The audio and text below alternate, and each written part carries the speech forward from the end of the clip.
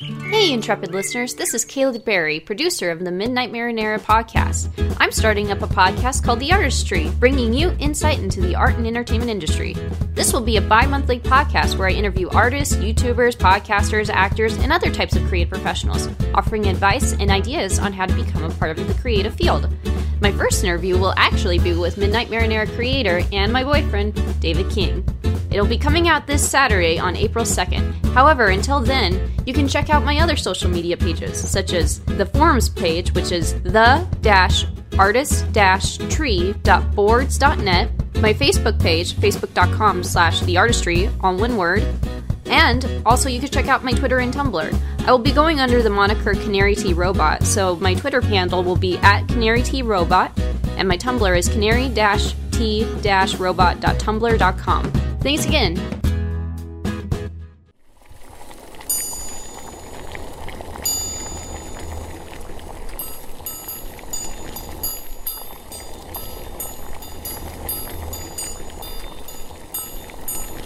You ever wonder if, Undercooked Analysis is kind of like Rick and Morty? Oh, we're going to have to do another cold opening because I haven't watched Rick and Morty at all. Okay, we'll do another cold. That could be our cold opening right there. Okay, for just to explain, I just binged Rick and Morty. I'm all caught up. Holy fuck, it's such a good show. Literally, the reason I mentioned that is because do you at least know who Justin Roiland is? No. Oh, you're killing me, man. You're killing me. I haven't followed this Rick and Morty stuff at all. Okay, Lemon Grab. Don't watch Adventure Time. You've... I actually don't like Adventure Time. Or Steven Universe. Welcome to Undercooked Analysis, the show where everything is made up and the points don't matter, and this is unacceptable! Well... Anyhow. I'm your host, Dead Palad, and here's my co-host, David King. No. We're not doing this, no. No. Last time, it ended badly, and it ended with a lot of mop duty. We're not doing that again. I'm the host. You are the co-host. Deal with it! Good. I have no okay. pithy rejoinder. Good. Thank you. So, dominance has been reestablished. So, we are here tonight. I'm still the top. We're not supposed to talk about that on the podcast. It's okay, babe. Just you're sleeping on the couch. Okay, so So are you. Under me. You were. God damn it. This is the gayest. Okay, so there was a that reminds me of you were telling me about some hentai or something where, and this amused me to no end, where like two of the characters are having sex and one of them like has been doing it so much like gets exhausted and basically passes out on top of. Oh yeah, Take On Me. It's wonderful. Take On Me? Is it by Aha? No, but I love that song. This should be is it the theme song? No, it's a comic. Missed opportunity. It should be the theme song of the comic. Yes. So that sounds intriguing though. So just Take On Me. Someone gets stuck under someone else post coitus and just like, oh, I guess this is where I'm stuck tonight. Yeah. Yeah. So we are still kind of, I guess, recovering from Happy Puppet Syndrome.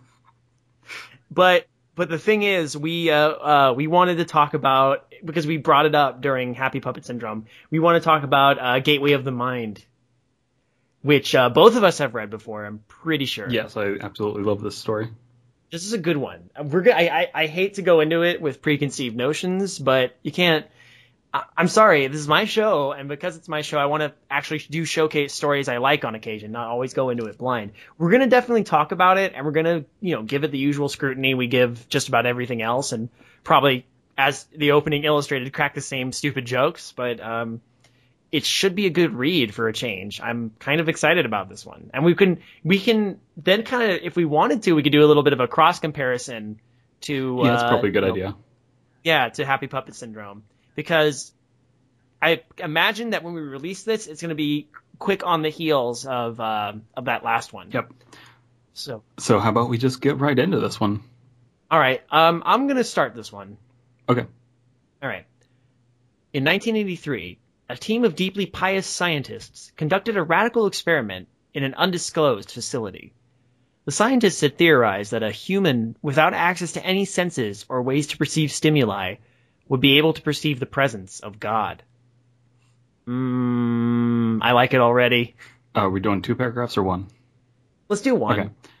They believe that the 5 senses clouded our awareness of eternity, and without them, a human could actually establish a contact with God by thought. An elderly man who claimed to have nothing left to live for was the only test subject to volunteer. To purge him of all of his senses, the scientists performed a complex operation in which every sensory nerve connected to the brain was surgically severed. Although the test subjects retained full muscular function, he could not see, hear, taste, smell, or feel. With no possible way to communicate, or even sense the outside world, he was alone with his thoughts. There's an asterisk there after severed, but I can't see. Let's see where that asterisk goes to. There's a footnote. There's a footnote at the bottom. Oh, nice. Do we want to read the footnote now, or should we save it? I think we should save it as the end. Okay. It can be the epitaph, just like the other story had one. Yes. All right. Cool. But I'm already noticing something that I can critique, though. Which we is? were going after that other story, Happy Puppet Syndrome, for not having details of the outside world. Hey, here we don't have that either.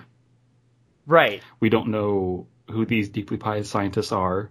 We don't know who's giving the account. We don't know the person who had nothing to live for, who sacrificed their body to science and God or whatever. Right. We can maybe assume that it has to do with Buddhism or Zen Buddhism, because the idea of the 5 senses clouding your awareness of eternity and everything is a Buddhist idea. Right. Although in Buddhism, there is not usually a singular God. Although they could be using this sort of term God as a catch-all. Yeah, you know? That's the thing, too, is you get people like Einstein talking about God and stuff, and he doesn't really, he doesn't mean white guy with a beard. You know, it's been a good year for Einstein because of the gravity waves thing, so I'm glad you brought him up. That guy knew his shit. It's been a bad year for Einstein because he's dead. It's been several bad years for Einstein in that case. Quite a few. Well, I mean, who knows? We don't know what it's like being dead. But we're about to find out if we continue reading. Well, this is basically like being dead, right? When God, that is fucking creepy, though. Like, even picturing that gives me the heebie-jeebies. Like, the idea of being alive but having none of your senses. Yeah, it reminds me of that part from the movie The Thing, when there's that, when they're, like, flamethrowing that one that's out in the snow.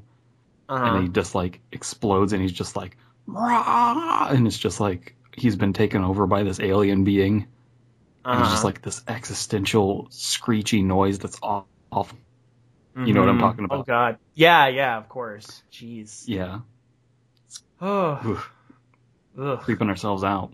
Yeah. And that's the feeling that a creepypasta should evoke, is that weird, like, the universe is big and we don't know anything about it. Mm-hmm. It's the unknown that's supposed to be scary, you know? Yeah, not the serial killer that's outside your window. There's a serial killer outside my window? Should I check? Yes, you should definitely be afraid of that. Oh, sneeze incoming. Oh, it spooked me. Jump scared.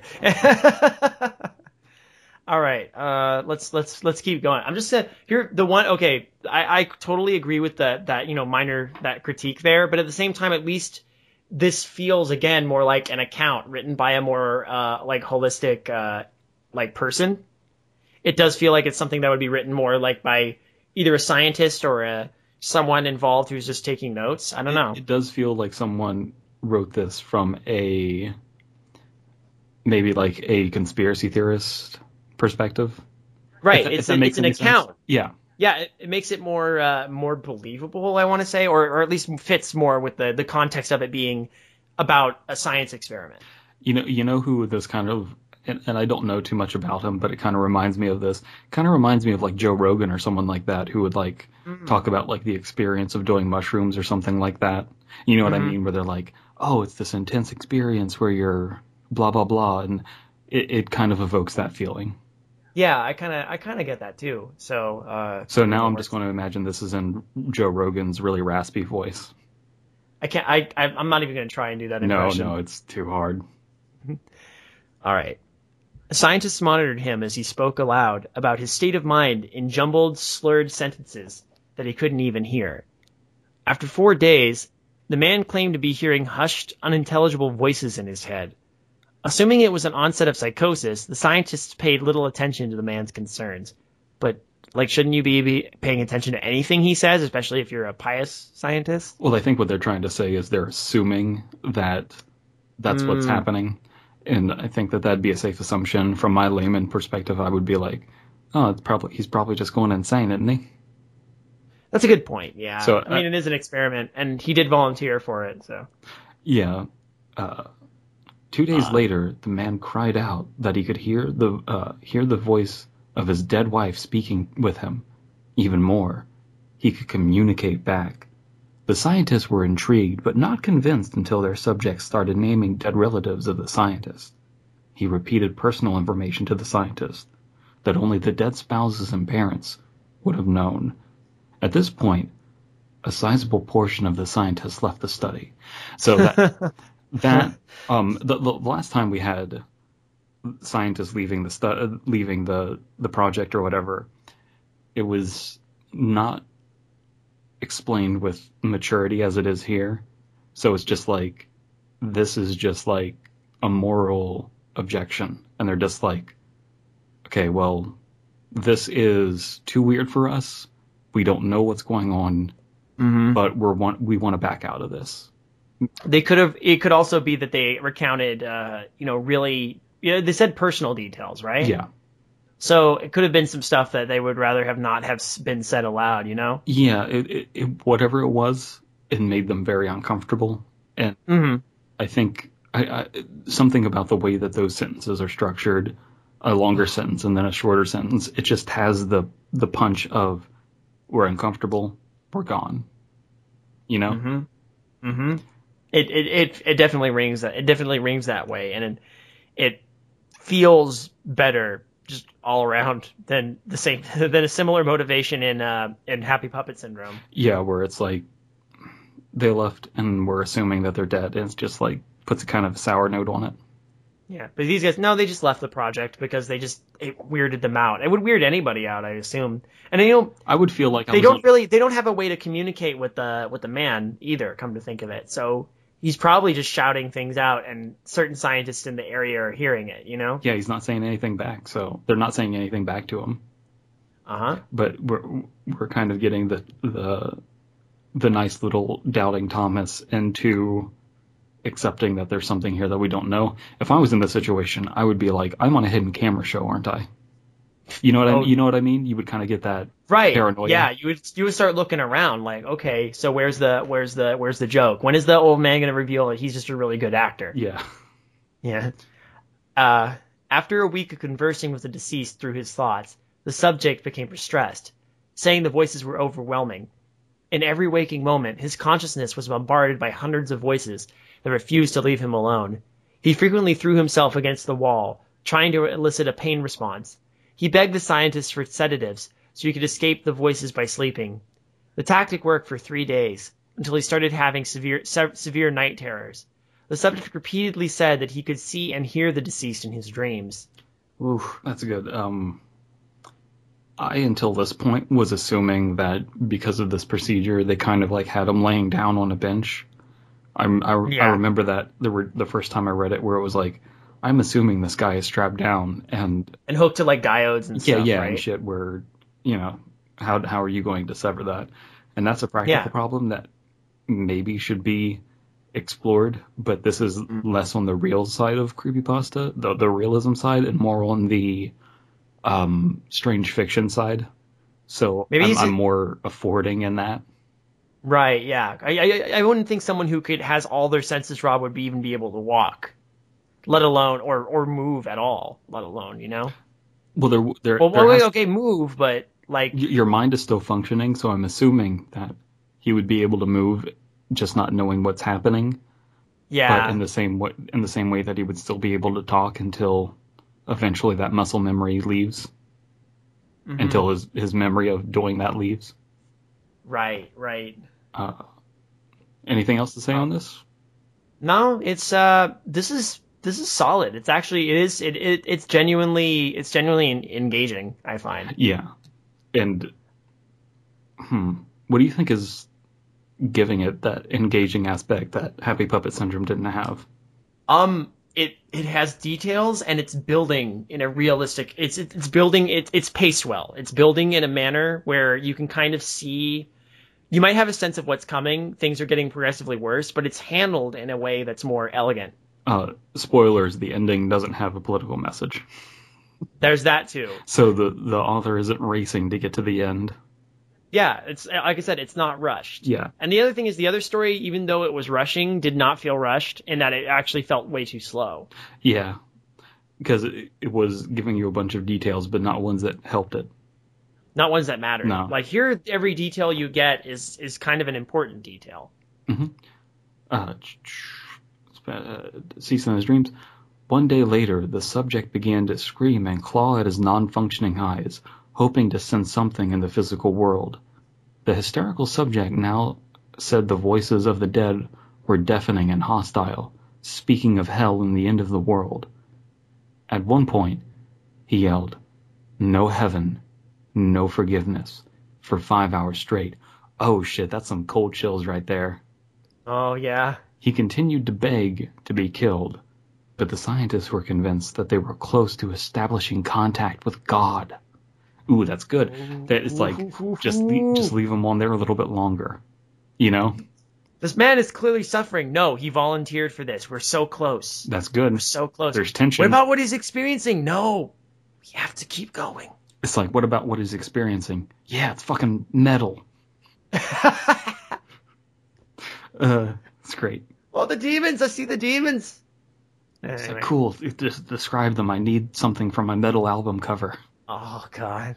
The scientist gig isn't paying the bills. Here we go. After another day, the subject could no longer form coherent sentences. Seemingly mad, he started to bite off chunks of flesh from his arm. They always resort to this. The scientists rushed into the test chamber and restrained him to a table so he could not kill himself. See, I thought they would have done that before. After a few hours of being tied down, the subject halted his struggling and screaming. He stared blankly at the ceiling as teardrops silently streaked down across his face. For 2 weeks, the subject had to be manually rehydrated due to the constant crying. Eventually, he turned his head and, despite his blindness, made focused eye contact with the scientist for the first time in the study. He whispered, "I have spoken with God, and he has abandoned us." And his vital signs stopped. Ooh, that's good. Ooh. There was no apparent cause of death. Fuck. Those last sentences are great. That's the punch. That's it. That's what you need. And that's the thing, too, is it really builds that punch with a number of sentences. So it's like, eventually he turned his head, despite the blindness, made focus eye contact. It's like, ooh. And then it's just like, I've spoken with God. Ooh, he's abandoned us. Ooh, I'm dead. No reason. It's like, yes. Oh, it's fucking yes. Good. Ooh. Oh. Oh. I knew I had to go there. Yes. All right, we're going to get to that footnote at the end. Yeah. Follow-up study, 2000, Dr. Girlfriend. Oh, that's all you wanted to do there? Yeah. Okay, because it's my turn. So Dr. Girlfriend, Department of Neurology, hospital name withheld. We San should, Francisco. We should say that it's Dr. GF. Dr. GF. But I kind of like the idea that it's Dr. Girlfriend. Department of Neurology. San Francisco, California. Recent study of a degenerative disease which targets the motor function and cognitive decline often leads to hallucinations of the deceased. The death of targeted cells and chemicals in the brain by the disease leads to a loss of smell, among other senses. The cause of the disease is unknown. Hallucinations present in 39.8% of the patients, falling into three categories: a sensation of a presence, person, a sideways passage, commonly of an animal, or illusions, present in 25.5% of patients, an isolated occurrence of 14.3%, formed visual hallucinations, present in 22.2%, isolated in 9.3%, and auditory hallucinations, present in 9.7%, isolated in 2.3%. Continuing study in San Francisco, California, 2003 to present. Wonderful. Yeah. So if we go back up to the what it's doing a footnote on, it was that thing about where was it? Oh, surgically severing all of the sensory connections. And that's the crux of the story, because that's what needs to be realistic for this to be grounded. And so they're really grounding this here. Yeah, actually, that's really cool. And I don't remember that part for some reason. I don't remember this part when I read it the first time. Do you think this was added? No, I vaguely remember this. I think I've forgotten about it though, because you really don't need to read it. You just need to see that it's there. It's like follow-up study. It's like, cool, it happened. It's real. I like that it gives us. It withholds the names of stuff, but it gives you just another. It's the SCP Foundation effect. Mm-hmm. And I'm cool with that. I'm cool with this detail. Yeah, and this is giving us information that we need with this epitaph, with this footnote, that the other story, Happy Puppet Syndrome, did not. Its footnote told us Alaska, and that's all the information we got from it. We didn't need anything else apart from where it told us that the letter was there for some reason. And we could have known that it was in Alaska from the person writing, this shit fucking happened in Alaska anyway, you know? Are you making fun of Alaskans? Is that what you're doing? Well, they can see Russia.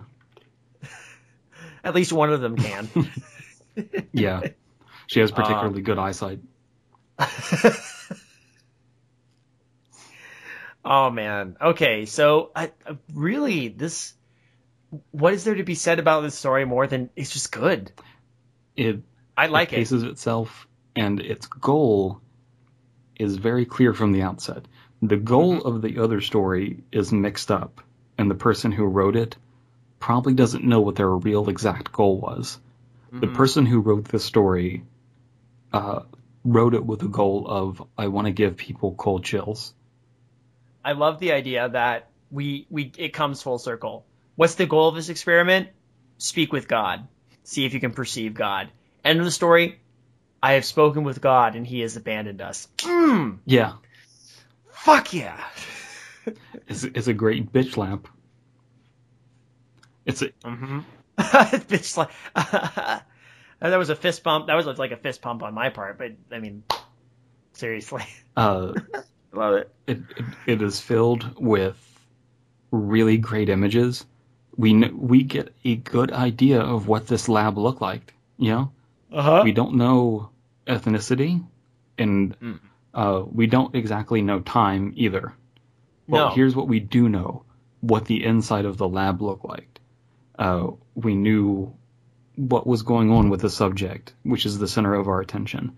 So we know the whole him screaming, "No heaven, no forgiveness" for 5 hours straight. He needs to be manually rehydrated because he's crying when he's strapped down to a table. We know him throwing himself up against a wall, and I get the feeling that it's like white tiled wall, and he's like breaking it with blood dripping down it. Oh, you know, that the visuals. That detail doesn't even need to be said, but I'm betting you had the same visual in your head, didn't you? Something close to that, yeah. Very sterile. Very sterile. I almost picture it like, you know how like when med students, like, you know, they have operating, like, auditoriums. Yeah. Where you can sit around in seats and take notes while, you know, a doctor performs an operation. Or something along those lines. A surgeon performs an operation. So I just picture people standing around in this round room, and in the middle of this old man, and it's sort of, it's like an arena, and they're there taking notes while all of this is happening. And I love that detail. It's got that, like, cold, almost Aperture Science kind of feel to it. Yeah, and it's that there is all of these great images. It just really pulls it together. And again, we're talking about the pacing here. The pacing is absolutely excellent. So any of the gripes that we were pulling out of this, when we read it, like, not trying to be scrutinizing it, we didn't even really notice these things because it was so well put together. You know, it hides its weaknesses well. This is true. And it's, like, that was the only gripe I could put in this story, or I could see us putting in this story. You know what I mean? Yeah. And it's not even a big one. No, because it tackles everything else so well. Do we know who wrote this? Is there a credit? I'm not seeing a credit. This will be research we have to do. But we could go down to the comments and see what people have said about this one. Maybe they'll be a little more charitable. The first one, and this was 10 days ago, but oh god, by Sonic the Werehog, Eve. This creepypasta is incredibly underrated. It's creepy, thought-provoking, and written like a cold Wikipedia article, which works very well. It almost reminds me of, wait for it, the Russian sleep experiment. Oh, shit. Great story, 10 out of 10. I wouldn't say that this one is underrated. I think it is rated well. I think a lot of people like this story. Yes. It is definitely a classic. But I've seen it come up a lot. This analysis is very true. It's creepy. It is thought-provoking. It's thought-provoking because it's not telling you how to feel or what to think or giving you a moral. It is allowing you to explore this issue. All of these images explore the issue. You know what I mean? Mm-hmm. You watch a movie that I think does have a sort of political opinion, like Texas Chainsaw Massacre. It has all of this gross imagery of, like, meat and stuff. And Tobe Hooper, the guy who directed it and I believe wrote it too, said that he went vegan in the duration of making the movie. But I can watch it as a meat eater and not be upset and think, oh, he's preaching to me. Because he wasn't. He was just saying, this is my expression. This is what I have come to through making this movie. And what I'm getting out of it is the perspective of another human being, because he's not yelling at me, don't eat meat, don't eat meat. Instead, he's like, here's how I view eating meat. You see the difference? You know the difference? Yeah, no, exactly. There's offering your perspective, and then there's trying to shove your perspective down other people's throats. And it feels so much more genuine when you're trying to explore it. If you have a message and you want to give it, filter it through yourself, and don't try to, here's why I think this. Maybe not why, here's why you should think this. Yeah. Which is, again, Happy Puppet Syndrome's problem. Yeah, it just, that absolutely ruined it, and it could have been something. It could have. We said it before. And I this is the last I really want to talk about Happy Puppet Syndrome, because you know what? It's forgettable, and we should forget about it and move on. It's gotten traction though. Which like a lot of stories makes me sad. Yeah, and that's the thing too, is you're gonna look at, it's the Godwin's law of creepypasta that Jeff the Killer always has to be brought up. But Jeff the Killer, Jeff's law. Yeah, doesn't rush itself in the same way that Happy Puppet Syndrome did. Because Jeff the Killer actually wanted to explore the issue and be like, here's this character and here's the problems that he's gone through and all of this stuff. It had a message, but it wasn't preachy even. No, you can say that about Jeff. Yeah, and so, like, if Jeff the Killer is getting something right that you're getting wrong.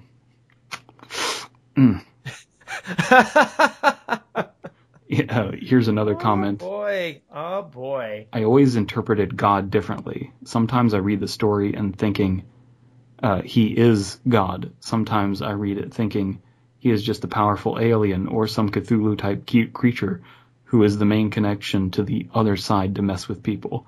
And this is by Samantha Garrison. And I kind of like this comment. It's really dealing with the idea of do we really need to have it spelled out for us whose God this is or what? And if we did have the detail of where this was taking place, would that hurt this story? Is it better that it's nebulous and we don't know whose God it is? I think that it works I think that works out better, because I like that they don't specify. Although, I don't know what the perspective of the guy is, but we're only getting one old man's perspective, and even then it's barely intelligible. So when he starts screaming about no heaven, no forgiveness, and also the images of hell, and suffering, it's also whatever this thing is could be showing him these images in such a way that he would be able to understand and relate. Right. It's still filtered through his perception. Yeah. We still don't know. Like, someone brought up in the comments, like, lol, how do you communicate with God if God has already abandoned you? Is it like, oh, hey, God, and God's like, oh, hi, I abandoned you, bye. And I'm like, that's what a way to take the punch out of it. I think it's more profound than that, whatever this guy experienced. Yeah. And probably hard to put in words, especially if you're dealing with a cosmic entity that created the universe, potentially, or is the universe, or whatever. And it's just important that kind of thing be filtered through someone's flawed perspective. Yeah. Because then you get into that problem that people complain about with H.P. Lovecraft, where he's like, it's an unknowable horror beyond description. Someone failing to describe an unknowable horror beyond description is enough. Because if you're getting this idea that, oh, I can't describe it, it was that fucked up, it's kind of like this with that, that's wonderful. That's great. There you're being a good writer and being descriptive and using metaphor and these sorts of things. So you can't use it's hard to describe as an out for good writing. You know what I mean? Yeah, I do know what you mean. It's a structure thing, Yeah, because otherwise it's just like there was this cool monster outside my bedroom. It was really hard to describe. That's why I get bored a lot of the kind of stories that say, and the monster was thin and gray and had had huge teeth, and I'm like, after a while that just image gets really old.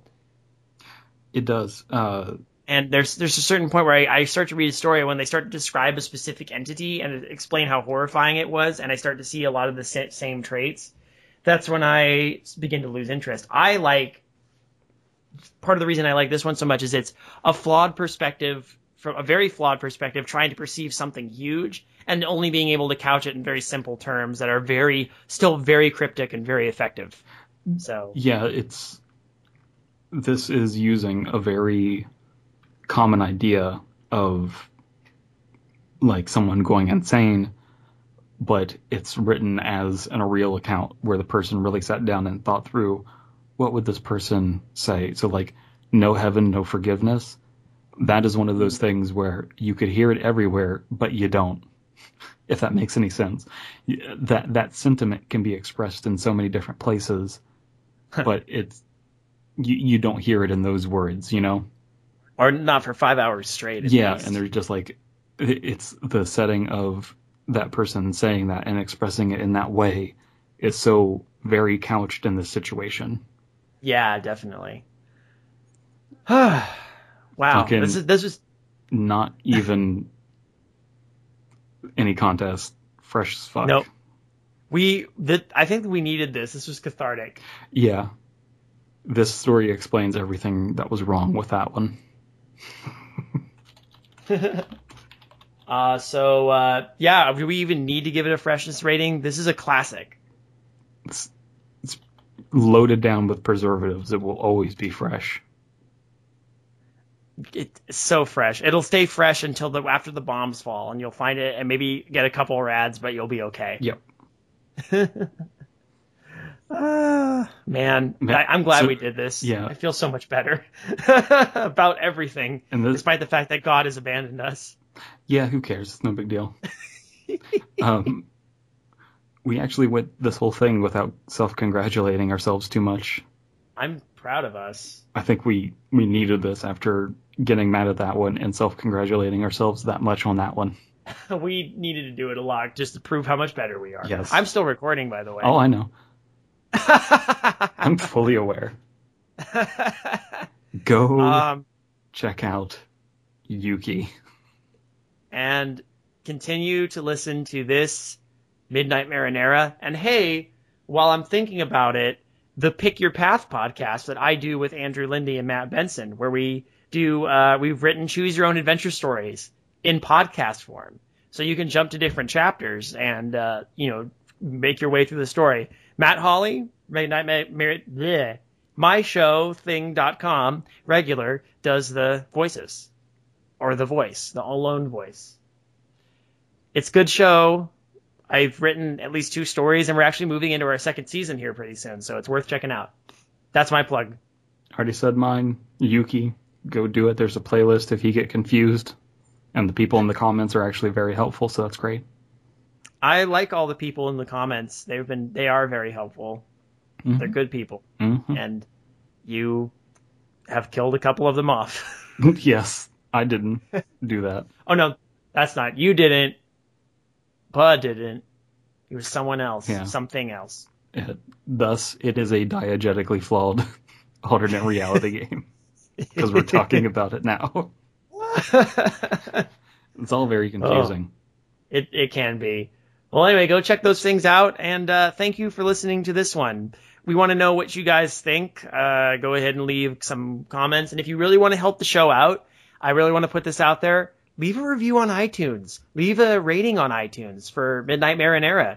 This is primarily, first and foremost, a podcast, and podcasting is like shouting out into the void, and if God has abandoned us, don't you abandon me either.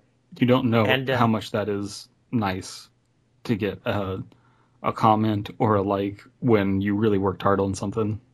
We as creatives, we're dicking around on this, but we put genuine effort into the other things we do, yes. And it's like, and here's the thing, we care about Undercooked too. I mean, as to about the point where we actually sit down, set up a time, and try to put thought into a story here. But it's 1:33 where I am, and I need to be at work at 7 in the morning, so that should tell you something, guys.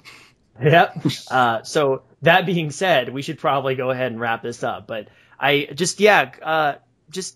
we appreciate any and all feedback. I love getting emails from people and seeing, I got one just recently that was very touching, just not asking for anything, just from a longtime fan who said how much they love the show, and that made it all worthwhile. To me, that makes it all worthwhile as a creative. So, thank you. And also, fuck you, bye. This podcast is a part of the Benview Network. You can find this and other podcasts like it at BenviewNetwork.com.